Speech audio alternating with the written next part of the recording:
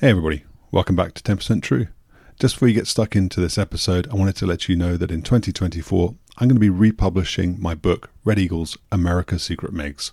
That's the story of the 4477th Test and Evaluation Squadron and the program Constant Peg that exposed American fighter aircrew to secretly acquired and operated MiGs in the Nevada desert in the 1970s and 1980s. The book's been out of print for a while. It goes for crazy prices online, but I'll be republishing as a softback exclusively through my website, 10percenttrue.com.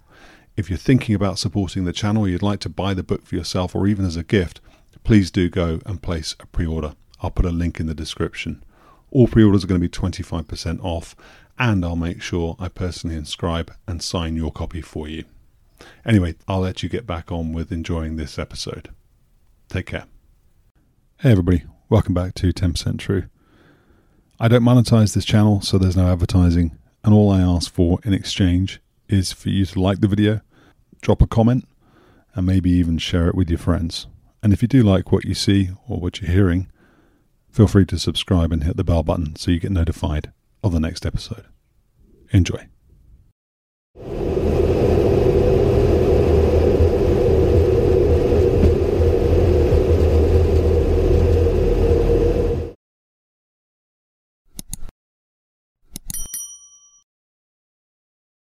Parker, welcome back to 10% Truth. Good to be here. Thanks a lot for your time again. After that marathon, let's try one more time.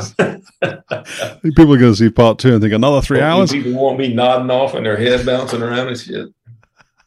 We're going to try and keep this to 45 minutes to the relief of those who are short on time. Although I will say, Parker, the feedback to this first part has been phenomenal, just like it was when good. I hope people are watching it. Yeah. They are, and they're learning from it, and they're enjoying it. Good. You managed to combine those two things into one, which is a bit of a talent, so thank you. Good. Today then, or this evening, what we're doing is we're going to talk a little bit about your philosophy behind what you did with the guerrillas when you took over, because when we were talking before we hit record, we had sort of agreed that we'd gone through quite a few bits of detail around what you did and how you handled, whether or not you're going to be popular or unpopular in your pursuit of this greatness, and what your leadership was like at that time, and how you were protected, and if people were running interference, how you dealt with that. But we didn't really start with the big picture. So let's do that. What was your philosophy when you took over the squadron? Okay, when I took over the 58th, the first 30 days of the squadron, when I was the commander, I flew with every member in the unit that were active. I call them OGs, original guerrillas. I flew with every one of them. We flew a BFM sortie, 1v1 BFM sortie. The ops officer, he would come to me and say, you've been here a while. You're going to ever meet and have a pilot meeting and everything. And I said, I'll have one when I'm ready, but just, whatever. So I flew with all 30 of them, or however many there were at the time of the OGs. And when I was done, I decided to have our first pilot meeting.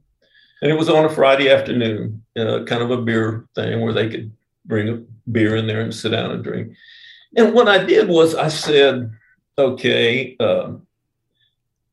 how many of y'all really, really, really want to be good F-15 guys? And they're all, oh yeah, raising their hand and stuff. And I go, that's good. I don't. I want to be the best F-15 pilot. Okay. Good is not good enough for me. If we have somebody in this unit that is weak in BFM, or they're weak in radar employment, targeting, missile employment, because we track them off the tape, and this month so-and-so is the best with AIM-7s, which means everybody else is somewhat weak. If you're happy with that, I'm not, because if we have one member that's weak, we're all weak. If we have one member that, and you as a team have to fix that, because it's a team effort. We can't do this by ourselves. When we step on the ladder, it's a team effort. Everybody has to play together. Everybody knows their role, and we can't accept that, well, the number 4 guy is not very good. And it's not my job to walk around this hall and do that. It's you guys. If you want to be good, just keep on pressing on like you're pressing on. But if you want to be the best, it's up to you guys. It's not up to me. And that means everything. I'm not going to walk around here and tell you, get your damn haircut. You're over 21. You know the rules and regs. I'm not going to tell you shine your damn boots. That's up to you guys. I expect you guys to police yourselves and each other as a team and make yourselves the best. If you want to do that, I'm going to give you the assets to train against. And as you get more and more and better, I'm going to increase what we're doing. We're going to be gone a little bit more. We're going to until you just call time out. But if you don't, I'm just going to keep making it harder. But it's up to you people to make it the best. And when I say you people, not only the pilot group, but every enlisted and every officer who wore a 58 patch was a member of that team. And I want to hear from every one of them. But I'm not going to do it. It's up to you. And that's basically what I told them. And I said, so it's up to you. You know, right now, I'm the best. I'm happy. It's your turn. And that's how we did it. How did you measure then the progress that they were making if you were going to? Their reputation that, you know, people were giving them. And it was, you know, I was always told them about being humble and being approachable, but just be the best you can be. And when you step on that ladder and you strap that equipment on, you have to want to win. You can't have any doubt in your mind. And I just felt like I could give them more and more and more until I saw failure. And I told them 2 things. I said, 1, don't ever lie to me. If you lie to me, that's ugly. And don't embarrass me, because if you embarrass me, that's going to be ugly. And they embarrassed me one time. And that was at Nellis, when I made them take off the patch and let's start all over again. Make it right. But so they learned. But I said, it's up to you all. You can be the best and have a reputation for the rest of your lives, or you can be good. It's up to you. I know where I am, but it's up to you. Having talked, Paco, then in our last conversation about the fact that, and you were humble about it. You said you didn't want to make it into a big deal or whatever, but that a component of your capability came from your genetics, it was intrinsic. It was just within you. Were you looking at any of those gorillas then and thinking, well, actually, they can't all be the best? I mean, by definition, you can't have 30 guys who are the best, but they can take turns in being the best. And back then, you could kind of, in your mind, rank order them. Okay, there were regulations about, as soon as you reach this period, you can be a flight lead. As soon as you reach this period of hours and time, you can be an IP. As soon as you can be a mission commander. Then you can be a flight commander. I didn't play by those rules. You proved it to me. It was your turn. Your turn was not based on what was written in a book. It was based on your performance. We had 4 flights, and you would normally pick, not by rank, but the 4 of the best guys in the squadron that could motivate people to be flight commanders. And that was a big deal in the Air Force back then. I had 3 Air Force guys and a Marine flight commander.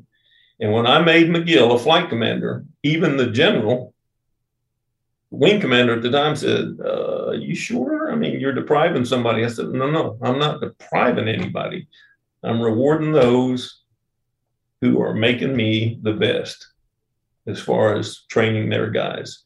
And those flight commanders were in charge of training their guys. They had instructors that worked for them. They had flight leads that worked for them, and they had wingmen that worked for them. And as long as those 4 flight commanders were following my direction, and I could see that improvement, and when they found somebody that was weak, they were fixing it, that's fine. If they couldn't do it, because it's not my job, I'd get a new one.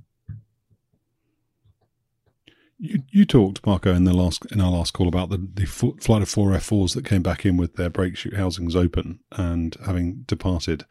Yeah. Now you're a squadron commander and you have to manage risk, and you've got to place your trust in your flight commanders and your DO and the other sort of all the players that are under your command. What was your process then for not being overbearing, for not becoming paranoid, for not becoming a micromanager, for not wanting to look at all the tapes to make sure people weren't going out doing stupid stuff? I mean, maybe these are silly questions, but how do you then balance the desire for them to be the best? In my office, I could go back there and sit in my office and close the door all the way back at the other end of the building. And when the door was closed, it didn't have a little window in it, so you could look in and say, "Hey, can I come talk to you?" And when the door was closed, everybody knew the door was closed. Everybody says, "I have an open door policy until the door's closed." And when the door's closed, the door's closed. And I had a radio, and I'd listen to them. I'd follow them through the freaks. I'd take a flight, and I'd go, "I'm worried about this particular. Let me see what's going on out here." And I could tell by listening to them. And I'd sit in debriefs. They'd come in and they'd go in to sit down and debrief, and there'd be 5 of us sitting in there. I said, "All right, let me listen to what's going on here," and that's how I did it. I didn't step in and override the flight lead or anything. I just sat in there as an observer. I want to hear what's going on, how we're going to fix this. You happy with what you did today? And so you just have to make them want to be better than they are. And really, you may reach a point where they just don't want to be. And then you can find other things for them to do. What was there? There are 2 status. You can be mission ready and you can be mission support back then. Mission ready, you're going to war. Mission support, you're going to ferry the airplane over for me. Well, which one you want? Mission support, you're going to stay here at Eglin. Mission ready, you're going to go every time we go to Nellis. There is though presumably a place for those people. I mean, you need the grey man, right? You can't have everybody. Oh yeah. I mean, you need everybody. As long as they're contributing to the team, you need them all. But they might not be starters, But it's not my job to walk down that hall and try to make sure everybody is as good as everybody else in that squadron. That's not my job. My job is to give you the tools to train with. My flight commanders and my IPs and my flight leads, it's your job. You can leave your attitude and you can leave your emotions and your feelings. You can leave them in your damn locker, okay? Because that's just not the way. I mean, I would tell them, I mean, you're over 21 and you're flying the F-15 because you're lucky. You went to flight school at the right time. You had the right IP. You probably did a good check ride. And you got rewarded. You get to pick the F-15. If you're satisfied with just flying the F-15, go fly it somewhere. Don't fly it here. I mean, these people, the United States, they pay a lot of money for us to have these things. And it's our job not to be good, but be professional. This is your profession. This isn't your job. If you think flying a fighter in the Air Force is your job, go find another job. This is not a job. This is a profession. And as a professional, you need to be the best you can be. Now, in the back of my mind, I always knew, okay, let's say we go out there and just have a massive midair or whatever. Yeah, okay, I'd get shit canned. Okay. But tomorrow, I'd still be the same. I lost my job. In fact, the guy that spun our airplane in, that lost the one that we did lose, those helicopters, I rode with the helicopter guys out to the area, Rose Hill training area, to pick his ass up. Picked him up. He got on the helicopter. I hugged him because he jumped out. I was pissed that he didn't jump out earlier because he didn't jump out when he was supposed to. He delayed the ejection. He got on the airplane and he almost started crying, and he looked at me and he said, "I'm sorry that I cost you your job. And I went, dude, I don't care. What pisses me off is you ejected at 2,000 feet, not 5,000 feet, which was the reg. So we're good to go. We're good to go. But he was upset at that. Isn't that sad?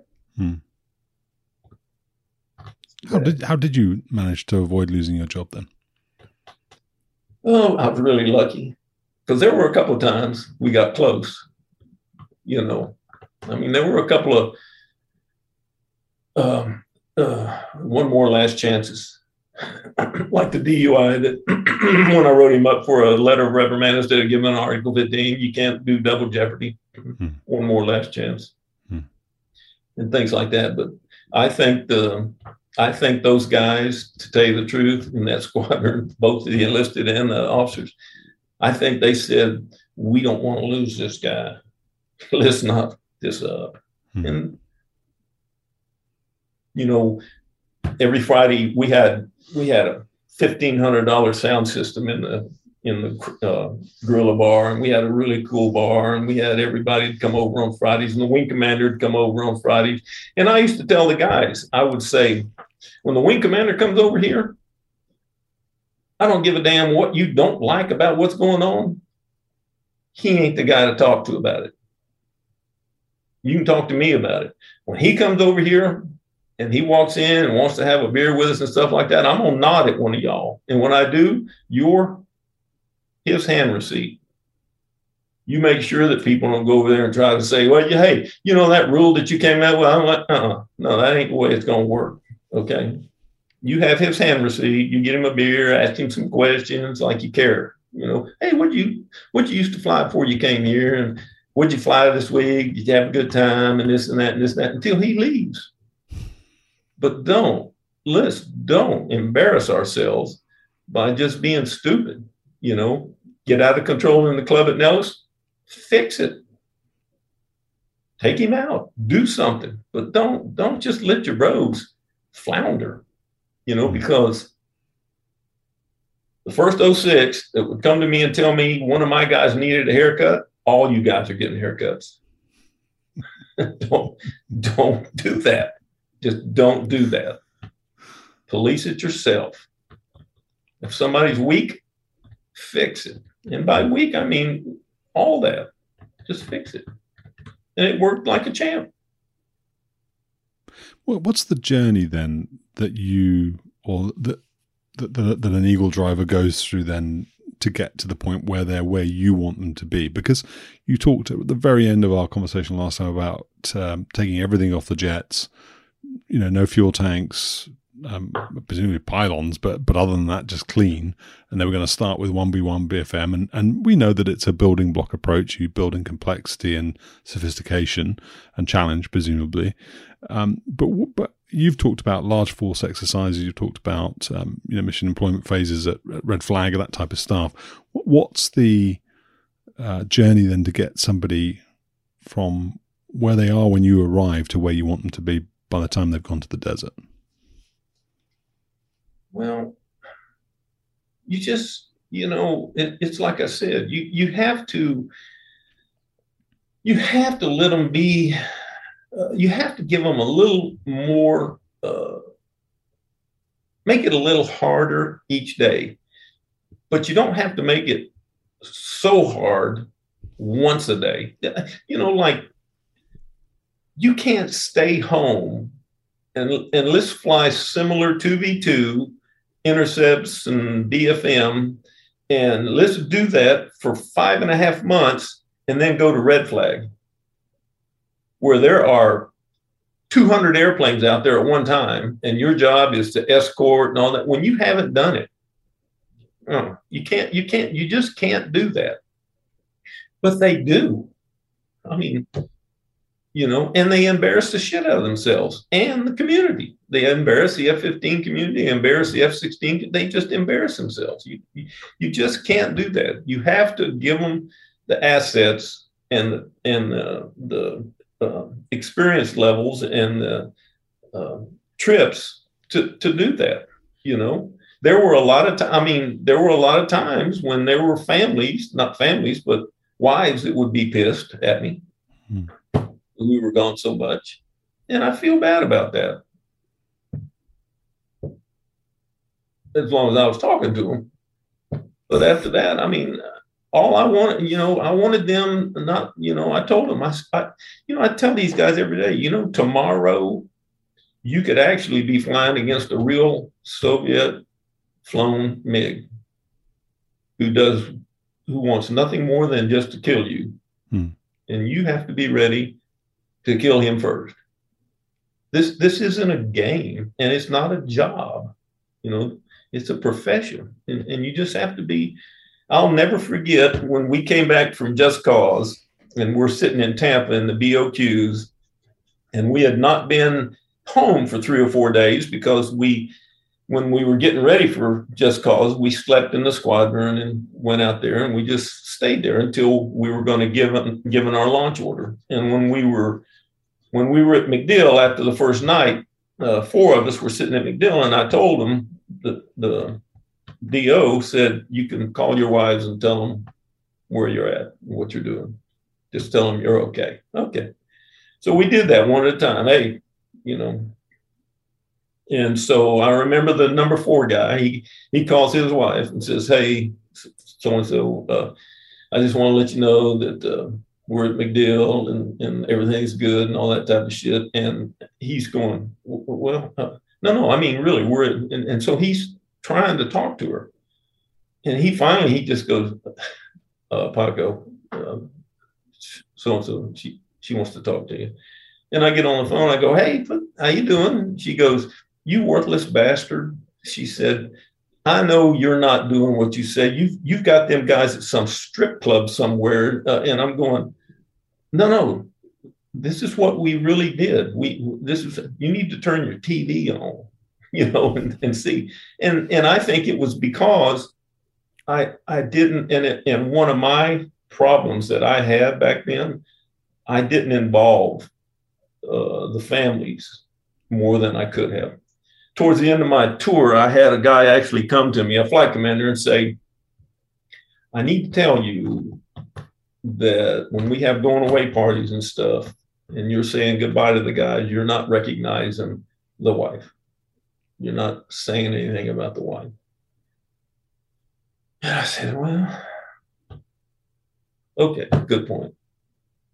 And because I'm stupid, we had the next going away party we had, I said, I want to apologize to all the brides out there that I don't mean to leave you out of this ceremony of saying goodbye to another best F-15 pilot who's moving on.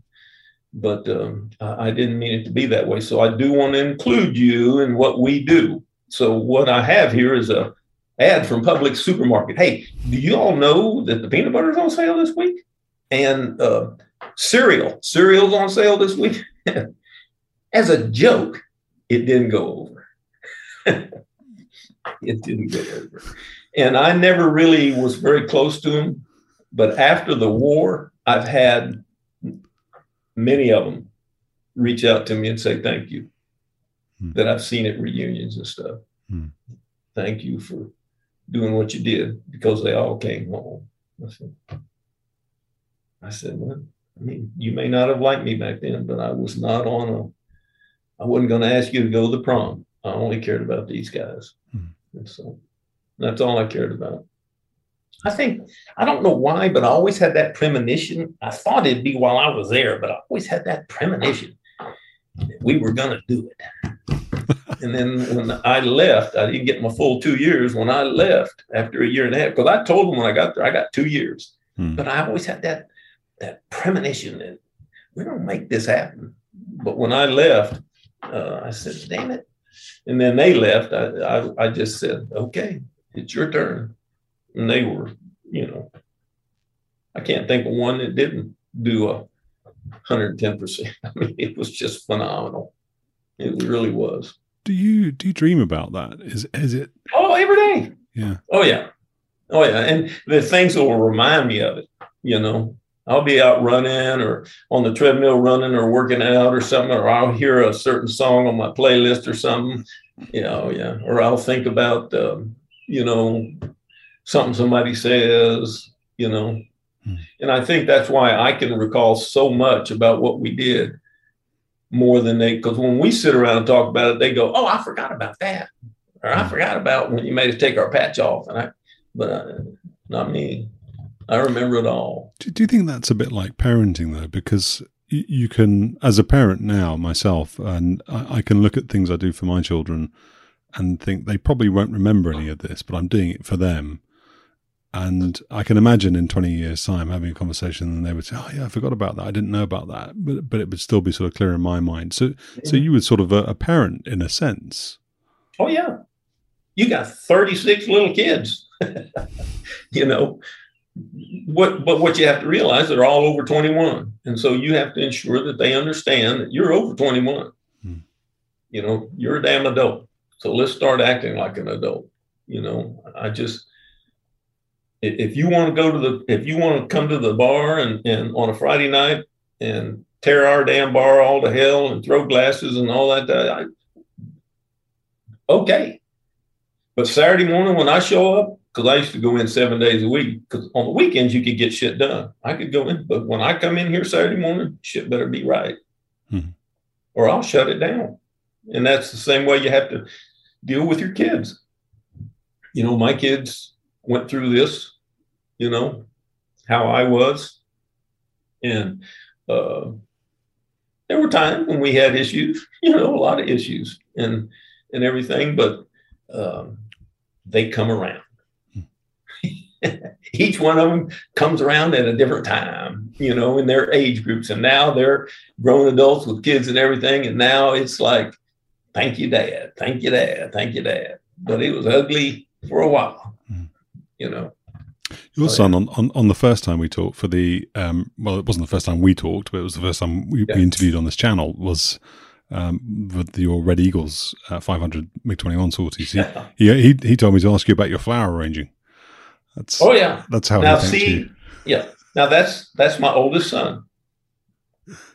That's my oldest son. And we're very close, but there was a period of time and unfortunately I told him about it. I said, you know what? I'm taking a class, because we used to talk. I said, I'm taking a class on flower arranging. And he knew me as you know me, not as flower arranging. And that's why he remembered it, but I didn't remember taking a class on arranging flowers. And that's why he called in. He said, oh, yeah? Well, let me tell you what he'd really like. He likes to arrange flowers. Speaking of sort of trust then and your sort of children in inverted commas in the squadron, did they know what you had done in terms of your 4477 at the time? And no. Okay. At what point did you ever reveal that to them? Could you ever? You did. Two times in particular was, believe this, my dad passed away on September the 11th, 1986. And the wing commander at the time, at Eglin, would allow me to take an airplane to MacDill, and then I could drive over, because my dad was in Winter Haven and he was terminally ill. And so I could go down there on the weekends. And I remember talking to the wing commander at the time, who ended up being a 4-star. And I said, my dad probably doesn't have a month or two left, but he has always asked what I used to do when I couldn't tell him. And he goes, tell him. Did he? So that was cool. Yeah. I got to sit down and talk to him about it. He didn't have a clue what I was talking about. And I got to talk to him about it. Cool. So that was cool. My kids, they always asked, when you going to, even when they were getting older, my daddy did spy shit. He won't tell us what he did. When you going to tell us? When you going to tell us? And when, how they finally found out? When you sent me the books. No. Yeah. I never told them, even after the interviews, when you sent me the books, and I told you how many I needed. I said, I need 5 books. And you sent me 7 books. I still have one. And so you find them and all that stuff, and you send them to me. And so I sent them to all these kids, and they get them. No way. And it wasn't 2 days later. Even my wife at the time, they're going, holy crap. And they're calling, going, what? Why didn't you tell him? And I'm going, because I couldn't talk about it, but I could talk to him. Well, yeah, but you talked to him before you told us. I said, well, it means more for you to see it in print than it does for me to just sit down and tell you. So they found out when I sent them your book. Wow. The first book. Incredible. Oh, yeah. Yeah, it was really cool. In fact, when I go see them, one lives in Charleston, one lives up in Columbus, Ohio, and one lives in Boulder, Colorado. When I go in and we sit around and watch TV and shit, it's sitting right there on the shelf. Mm-hmm. It's amazing. It's just sitting right there on the shelf. So now it's second nature to them. Yeah. Wow. Yeah. Did you show them then? Have they seen the video? The who was it? Brubaker and was it Stookie? I can't remember who did the video for your leaving. Have they seen that video? Zettel and Brubaker. Okay. The Fun Brothers. Yeah. For my going away party. Yeah. Yeah. They've seen that. Okay. In fact, because they couldn't go to those, but once they were filmed and everything like that, they've seen it. But again, we don't say what it is. Yeah. What I was actually doing. So they get to see all that stuff, which makes them go, gosh, what? I mean, what were you really doing? Why do you tell us what you're doing, this, and this. And I just said, well, and they still, believe it or not, even my wife, they go, there's more to this story. And I go, there ain't more to this story than what you know. That's all it is. It's old news now. And they go, no, there's more. You're going to tell us someday. I go, yeah, whatever. Okay, I went to the moon. That's what I tell them now. I went to the moon. I should say, for everyone listening at home wondering what the hell we're talking about, so that when Parker left the 4477th Red Eagles, so Z-Man and Brubaker then put this video together, and it's mostly of secretly recorded shots of Parker doing things like twizzling his hair, and it's taking the mickey out of Parker for his desire to be Mr. Walking across the ramp Olympia and shit. Yeah. Maybe one day you'll let me have a copy of that I can. I'll bring you a copy to the reunion. You will? Okay, and you'll let me put it on the channel. Oh, you can have it. Yeah, okay, sure. Awesome. It's because it's a good video. It's funny. Yeah. Okay. Look, we are, by my own admission now, running over where I said I'd try and get to in terms of 45 minutes. But can I ask you some questions from our community then? Is that all right, Parker? So it's not too many, but we do have a Patreon. Sorry, not a Patreon. We do have a Discord server where people can come along and ask questions. If you're listening to this and think, well, the next interview I do, or Steve does, I'd like to ask some questions, then come along to Discord and pop your questions there. So it's only a handful of questions, and there might be some repetition with what you talked about first time around, Parker. So be as brief or as verbose as you want to be. First question is from Pyro, who's actually an F111 guy, and he asks, of the F-15 models that you flew, I guess he's saying A through D, you threw the E actually as well, didn't you? Yeah, so A through E. What would be the top 3 differences between the least capable and the most capable? That's part 1 of his question. Okay, real quick, the A model was the least capable. Pratt & Whitney F100 motor, very undependable. New technology, slapped an afterburner on a fan engine. God said, I'm not sure that's going to work. But the engineer said, well, I think it will. But we had a lot of problems with it. I mean, a lot of problems with it, all the way until the best airplane I flew was obviously the MISSIP F-15 towards the end, and the E model, tell you the truth, other than the fact that it had a bunch of bombs and shit on it. But the the C model MISSIP airplane had Pratt & Whitney 229s, which were thrust you can trust. I mean, good God Almighty, they figured out how to do it. So the C model MISSIP, no match, none whatsoever in avionics and in engine technology. I enjoyed the E model for the short period of time that I flew it. Only flew it for a year. I wouldn't want to fly it anymore, but I enjoyed learning the mission, and so that was okay. But it was not an airplane I would not have, it just wasn't my thing. Well, because of the fact it was dual role, multi-role. Or because you had somebody in the back. It was a night bomb dropper. It just, I had never, I go 17 years without dropping a bomb, and then all of a sudden I'm riding around with a lieutenant in the front seat in the middle of the night at 300 feet on TFR, and he's excited, and I'm going, this isn't very damn exciting to me, by myself dropping a bomb. It just wasn't my thing. Nothing against him, just wasn't my thing. Second part of his question then, Paco, is could you have made any suggestions if someone had asked you to help design a helmet mounted display? Back then, no. I had no concept about that type of stuff. I mean, heads-up displays and what was on those displays was about the farthest we ever went with Wayne Waller, our tech rep, who would write software. I mean, that was a dramatic jump from what we had in the F4, which was just a red reticle. So a heads-up display and switchology was you didn't think it could get any better than what that was. So as far as heads-up or helmet-mounted displays and all that, I mean, hell, we used to take our helmets and modify them to make them lighter and lighter, not heavier and heavier. We take the visors off of them and drill out holes in them and take the stuff out of the inside of them and stuff like that. Really? When I flew the MiGs, I flew with a leather helmet. A World War II leather helmet, because it was even lighter, and plus I could move around and not hit the canopy with my helmet.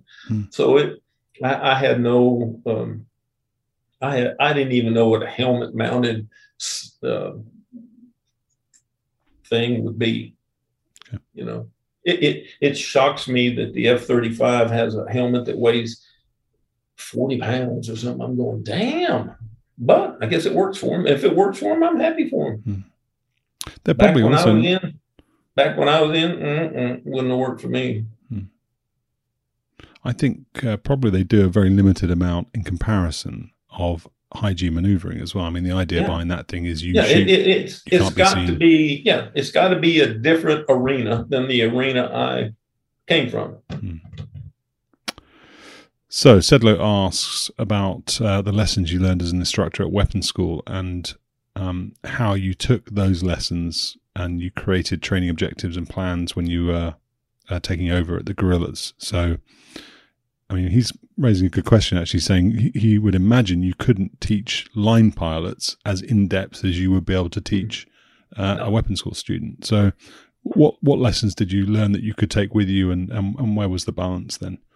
I always had the syllabus, weapons school syllabus. And I would take and chop objectives, mission objectives, BFM objectives.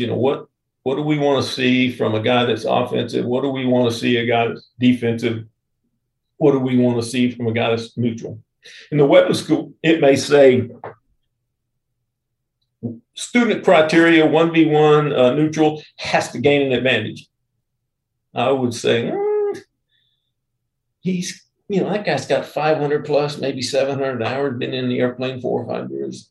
What I want to see neutral is him to stay neutral. And I'll train him to stay neutral until the bandit makes a mistake and allows you to become offensive. And one of my biggie was I didn't like long, drawn-out 1v1 engagements. Meet an objective, stop, step back and do it. It's like blocking and tackling. I'm going to run a quick running play to a tag, and then we're going to do it again. We're just going to keep doing it again until it just gets better and better and better. But I always had the weapons school syllabus with me. I just chopped the requirements, the objectives. And I was extremely harsh towards objectives. I want them written on the board. What this kid is what's he going to do today? These are your milestones. These are your objectives. When you reach that objective, we're going to stop and we're going to start over again, period. It's just, we're not going to invent shit. We're just going to do and walk. So tacking on to that theme then, Sedleigh also asked whether or not there were, and you may have kind of already answered this in the last conversation, but whether or not there was resistance from within the squadron or the wing as to any new techniques or tactics or teaching styles that you brought with you. No, I didn't do anything. 3-1 was, which was the Air Force Manual 3-1 for the and there was an F-15 chapter of it that was written by members from all over the TAF would be brought in from USAFE and everybody, and we would, it was a 3-1 review. It was a tactics manual. No inventing. That was our playbook. Don't be coming up with weird ass bullshit, stuff other than what's in there. That's what's approved.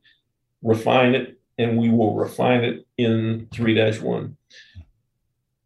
And just real quick, when we lost our airplane and it went out of control and went into a spin, even though the airplane turned out to be an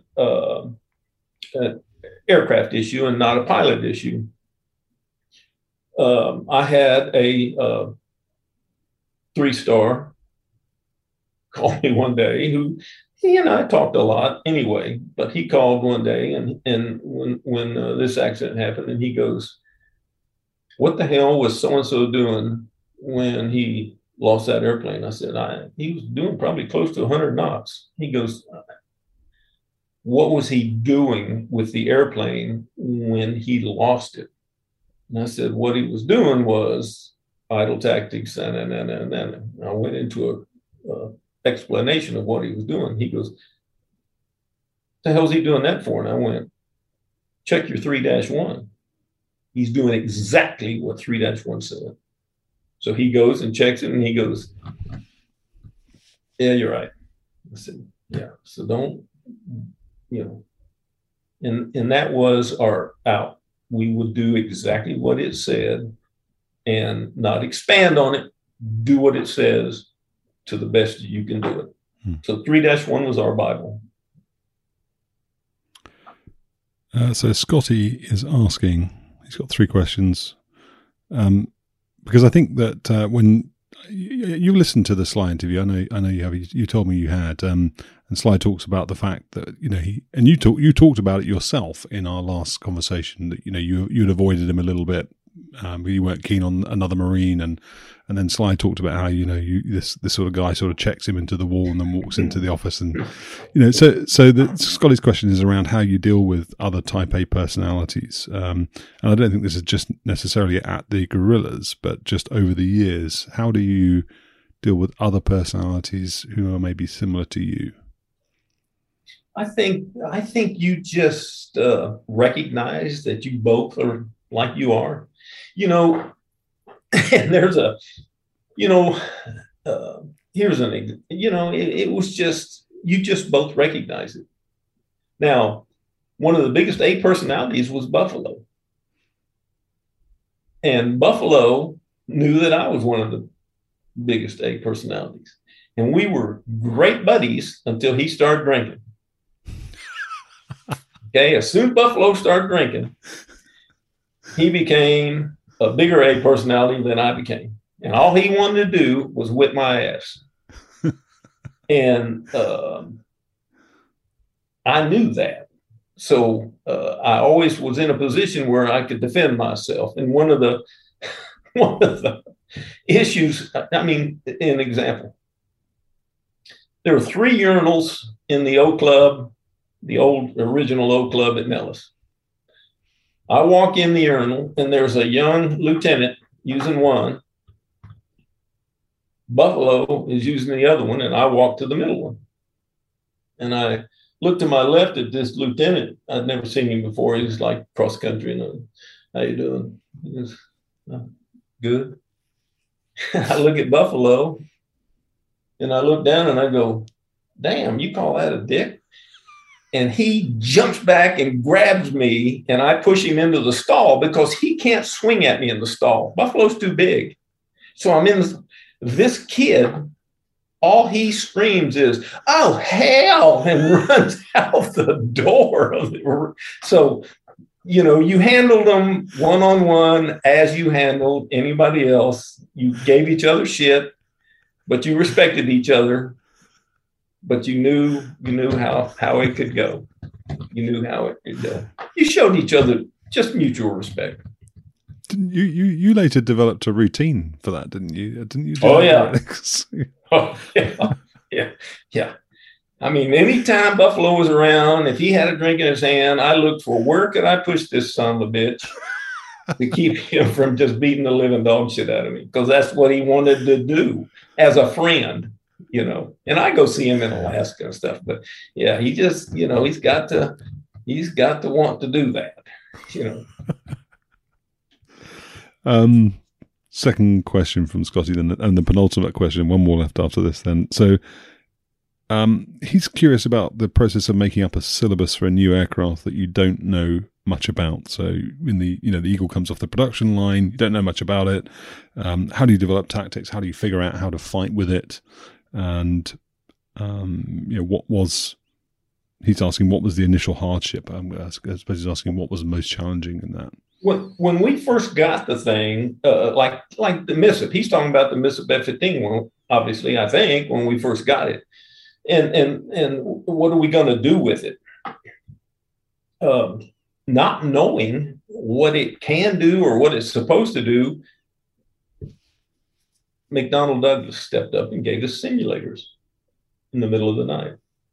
And from those simulators, as far as this is what it's supposed to do, if it's correct, and then you turn those into training scenarios or training missions, even though they're similar, you turn those into scenarios that you can fly to, one, ensure that what they're said it'll do, and two, that, okay, this starts to work. And then you move into, there were guys in the squadron, believe it or not, who were new, who were trying to become mission ready, going through initial training, like let's say somebody like Rico or Roto, Till, or somebody like that comes into the unit. They go through what's called mission ready training, just to bring you up to mission ready status in a F-15. And after a period of time, you would then become mission ready in the MISSIP F-15, because in MISSIP at the time, you could go out and start a regular F-15 that we had, and it was just a normal F-15.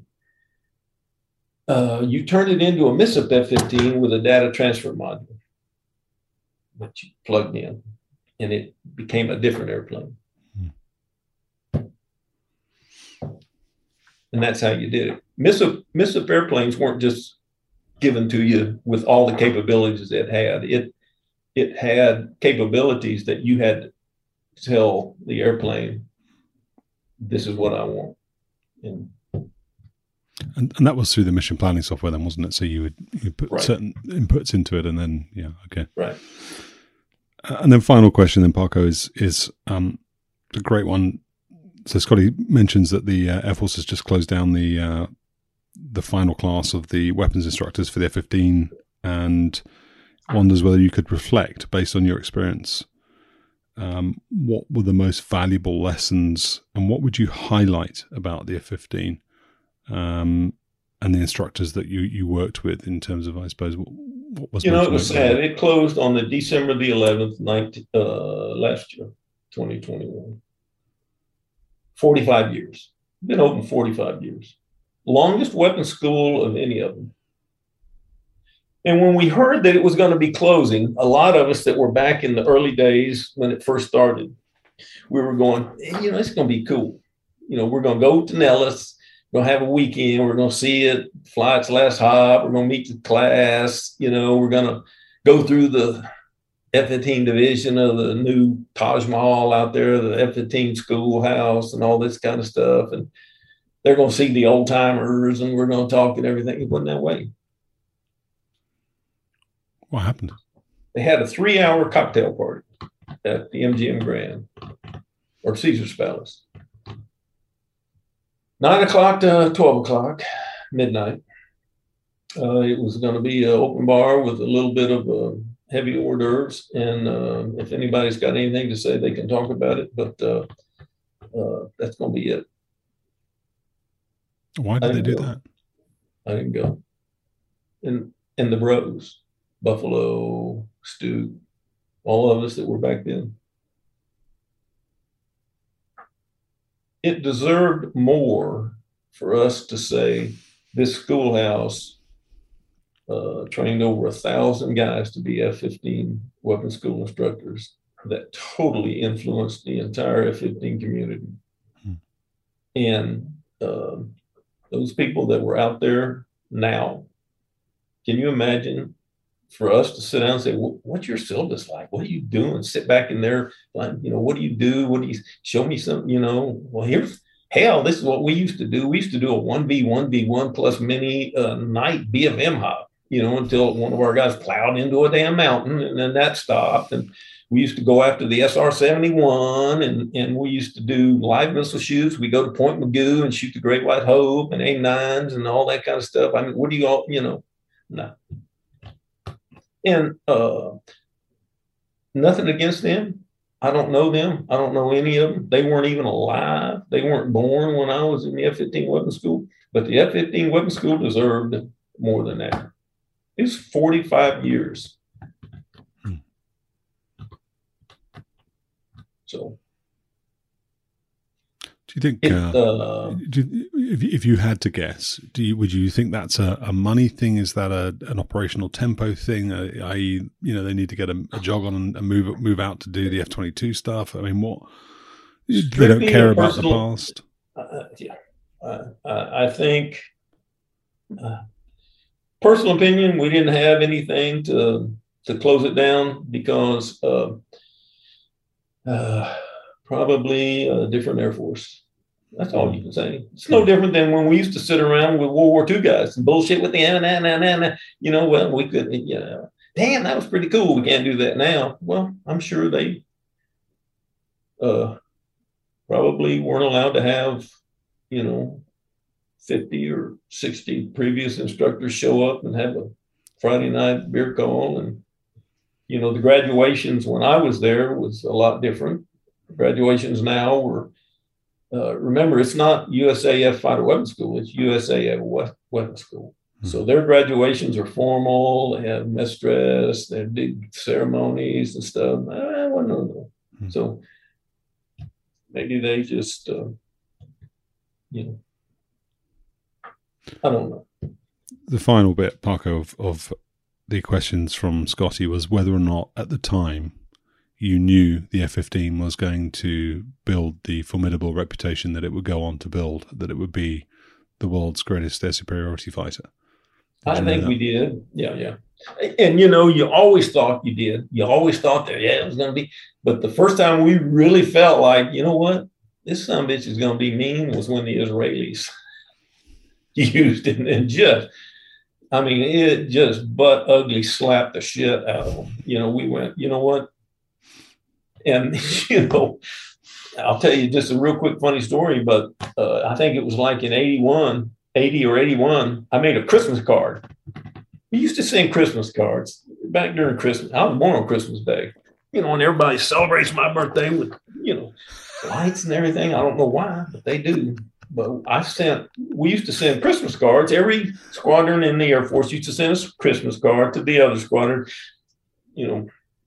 Merry Christmas from the 363rd, and you get all these Christmas cards. So I make a Christmas card. I said, let's make a Christmas card for the 433rd TAC Fighter Squadron. And it's a sleigh with a Santa Claus looking guy wearing a Soviet flight suit. And it's got 6 reindeer kind of out in front turning. And out the ass of the reindeer, it says Merry Christmas coming out of it. And the acting commander at the time, who was not teenager, it was our other guy, he goes, I said, let's send this summit to a Soviet squadron. And he goes, that's probably a pretty good idea. And I said, okay, I guess the easiest thing to do is just address all these Christmas cards to the Russian embassy in Washington. So we addressed all these Christmas cards, 6 of them, to saying, hey, send these to your shitheads over there. They all came back. They all came back, along with people coming to talk to us. What are you trying to do here? I'm just trying to wish these dumbasses, Merry Christmas. Because it was the sleigh, 6 reindeer, but in the background was the silhouette, nose on, of 2 F-15s coming at them with great white hopes coming off the bottom. And all it said was, Merry Christmas. Hope to see you pretty soon, Yeah. The Christmas card, the infamous Christmas card. You got a copy of it? No. I just exactly remember what it was like when we sent it. You following? This is the last question. Are you following what's happening in Ukraine? I watch it on the news. But you're not sort of looking at militarily. You're not really sort of sitting down looking at what the VKS, the Russian Air Force, or the Russian naval forces are doing. Or anything like that. Okay. No, it's been so long ago, and it's so far above my pay grade. And I bailed when I was in 2006 and said, if I go any farther, they're just going to take me out of the cockpit. And what they don't want is for me to be on CNN someday answering questions, and it's time for me to move on. The only thing that I, in my mind, thought of was, I said, when I saw Poland with their MiG-29s and Ukraine started off with 60 and now they're down to like 22 and they don't have the people to fly them and everything. All I said to myself, and I remember talking to my daughter because she asked me, she goes, what do you think they did with all them airplanes? I said, just as a guessing man, I think we bought them. So I think every one of them that's gone that they can't account for, they're somewhere and we're flying them and having a good time with them, just like we did with them old ass MiG-21s and floggers. I mean, that's all I think about is we got them somewhere.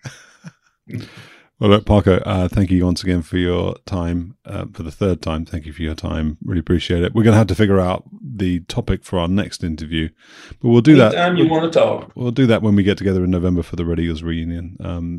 But thank you so much for your time. Thanks for your patience and your generosity in sharing these stories and your experiences with us. I hope everybody watches and has a good time with them. They better like it as well, as in do the thumbs up in YouTube and leave a comment.